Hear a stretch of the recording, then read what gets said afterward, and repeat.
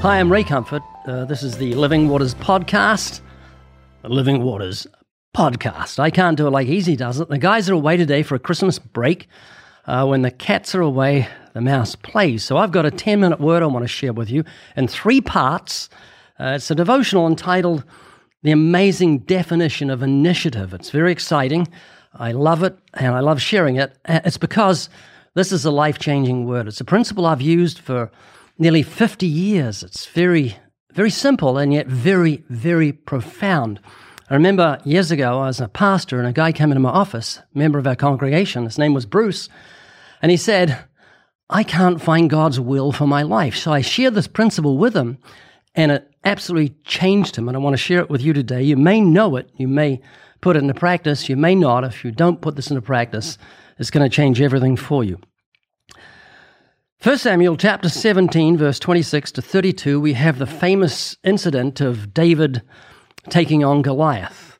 I'm not going to read it to you for the sake of time. I'm sure you're familiar with it. But did you know that David brought up the idea of him tackling Goliath, or fighting Goliath, or killing Goliath, whatever way you want to look at it?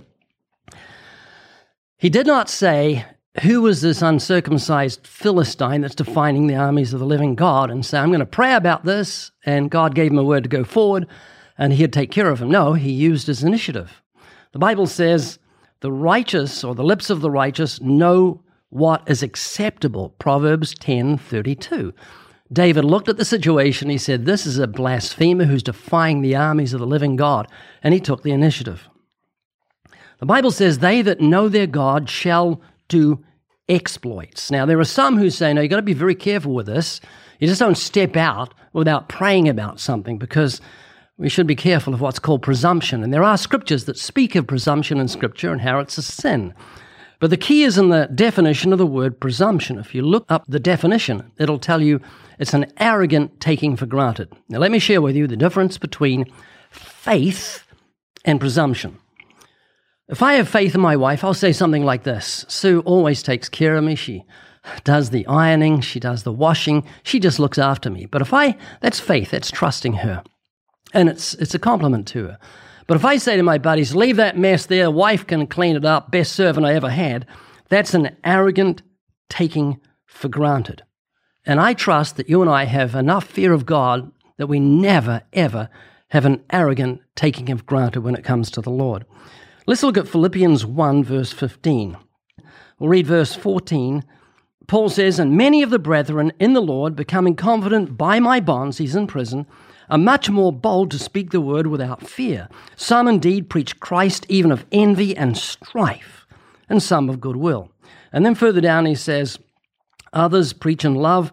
One preach Christ out of contention, not sincerely, supposing to add affliction to my bonds. But the other of love, knowing that I am set for the defense of the gospel. And then he says of these that preach Christ out of contention, not sincerely, what then? Notwithstanding, every way, whether in pretense or in truth, Christ is preached. And in that do I rejoice, yea, and will rejoice. That yea is KJV. So what's Paul saying?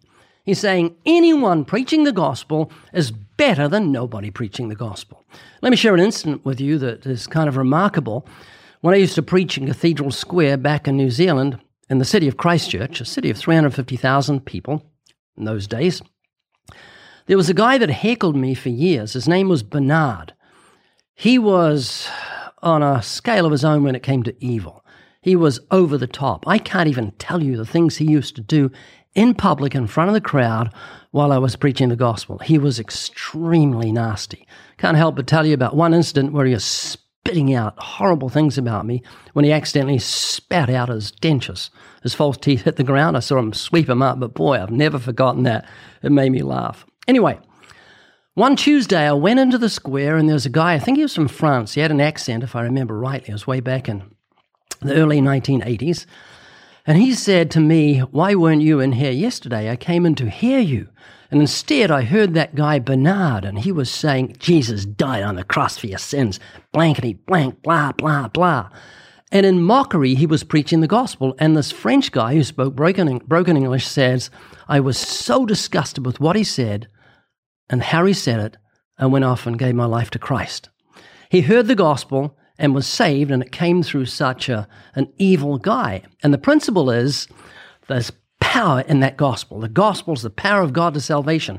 Anyone without skill can scatter seed and it will still bring forth fruit because the quality is always in the seed and not in the sower. Now, with those thoughts in mind, let me just share an exploit with you. There's 3 or 4 exploits. I'm only get to one of them because this is a 3-part series and I don't want to take too long. But I was a brand new Christian, maybe a week, 2 weeks old. I was driving my car through a suburb called Aranui. And it's relevant to tell you that. And I began praying at this portion as I was driving the car, this portion of road, that God would give me a bus. I don't know why. I just thought, man, it'd be great to have a Christian bus, a huge bus. I'd write scripture all over it. The gift of God is eternal life on one side, and the wages of sin is death, or Jesus said, I'm the way, the truth, and the life. I'd put heaven for the destination.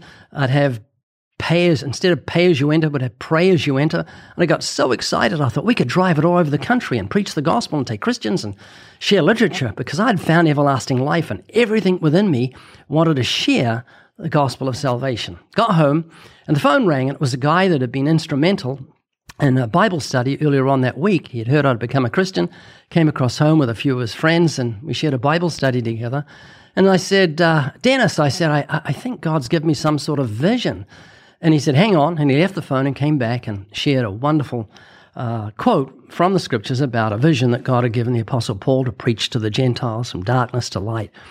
And so I was very encouraged. That night I went to a Bible study, and for no reason, some guy came up and stuffed $600 in my pocket. Now remember, this is nearly 50 years ago, and $600 equivalent to about $3,000 nowadays. So I looked in the newspaper and saw that there was a bus auction that week on the Saturday. So I called a friend. His name was Trevor. He was Australian. Most Australians are called Trevor or Bruce. And so we went to this bus auction, and there was 3 buses. First bus went for about $2,000 or $3,000. We're way above what I had in my pocket. Second bus, I think, went for a similar price, maybe down a little lower. And so I thought, we've got plenty of time. Let's go and have some lunch. So Trevor and I went and had some lunch. And over lunch, I shared with him how I believed God was going to intervene and stop the mouth of the auctioneer, and I'd get the bus for $600 or whatever. We got back. The auctioneers had changed. This auctioneer was much faster, and they'd finished the bus auction. I couldn't believe it. The wind was taken out of my sails. I remember leaning my head against that long-lost bus, the last lost bus, and just saying, breathing out, oh, God, thank you anyway. You're in control. I thought, you were leading me to buy this bus, and it just didn't happen. So Trevor and I drove back home, very quiet in the car going home, slightly confused. And as we drove through the suburb of Aranui, I looked over to my right and saw this huge bus in a field. It was massive, twice the size of the one at the auction. So I said, stop the car. Being a man of authority, Trevor stopped. We ran in. He went to the bus and began praying over it, or praying about it, should I say, not over it, because it was a big bus. And I went next door, and I looked down, and there was a guy in the end of a hallway on his knees. He wasn't praying, he was actually fixing carpet. So I just called out, excuse me, do you know who owns that bus next door? And he says, oh, it's my bus. And I said, you want to sell it? And I'm not kidding. God's my witness. He stood to his feet, scratched his head, and said, that's really weird. I was just thinking of selling it. I got that bus for $600. It was massive. It was a 34-seater Bedford bus with a blue flame Chevy motor, whatever that is. I was told it was good. Anyway, I put scriptures all around it, put a Bible verse on the back, what shall it profit a man if he gains the whole world and loses his own soul, put a picture of a guy in a coffin with money all over him in the coffin, and had heaven was the destination and pray as you enter for the bus. And I was just so excited. Big bus. Huge. I used to work the pedals and Sue steered it. I remember I was driving it through our city, and it was so big I couldn't get around a corner at an intersection. This is in the heart of the city. It was very weird. I thought, man, I can't even get around the corner. And so I had to back up. So I looked in my rear vision mirrors, and there was nothing behind me. So I started backing up, and I heard a weird sound. It went like this. I thought, what is that? That's just weird. So I put it first again and drove forward, and I heard, and I thought, something's dragging under the bus. So I turned around the corner and pulled over, and suddenly there was a on the door of the bus. And there's a guy standing there with a very pale face. He has early 20s. Turns out that he was sitting behind the bus in what's called a mini minor, very small car. And as he's sitting there just thanking God or whoever for the day, having a wonderful time, suddenly this coffin starts moving towards him with a guy in it with money all over it. And the scripture, what shall it profit a man if he gains the whole world and loses his own soul? So he honked his horn, no, no, no, no, and suddenly across his hood, that back of the bus went, scraping his hood, and then scrapes it off. And as I stood around the corner, as I stopped around the corner, he was standing there, pale face, and he told me what had happened. And I don't know if that guy wasn't right with God, but he surely got spoken to that day. That bus was used in a glorious way. We filled it full of Christians, drove around the whole country, and it was a wonderful witness for the gospel. Now, my point in telling you that story is my whole incentive for getting that bus was not a word from God. I didn't pray about it. I just thought to myself, we need to get the gospel to every creature. And the Bible says, go into all the world and preach the gospel to every creature. So that's what I was doing. And God blessed my feeble efforts with that great bus. So this is the end of the first part of the three-part series called The Amazing Definition of Initiative, which I'll share with you a little later. And tune in next time for part 2. We're back on January the 5th with the guys, new episodes of the Living Waters podcast.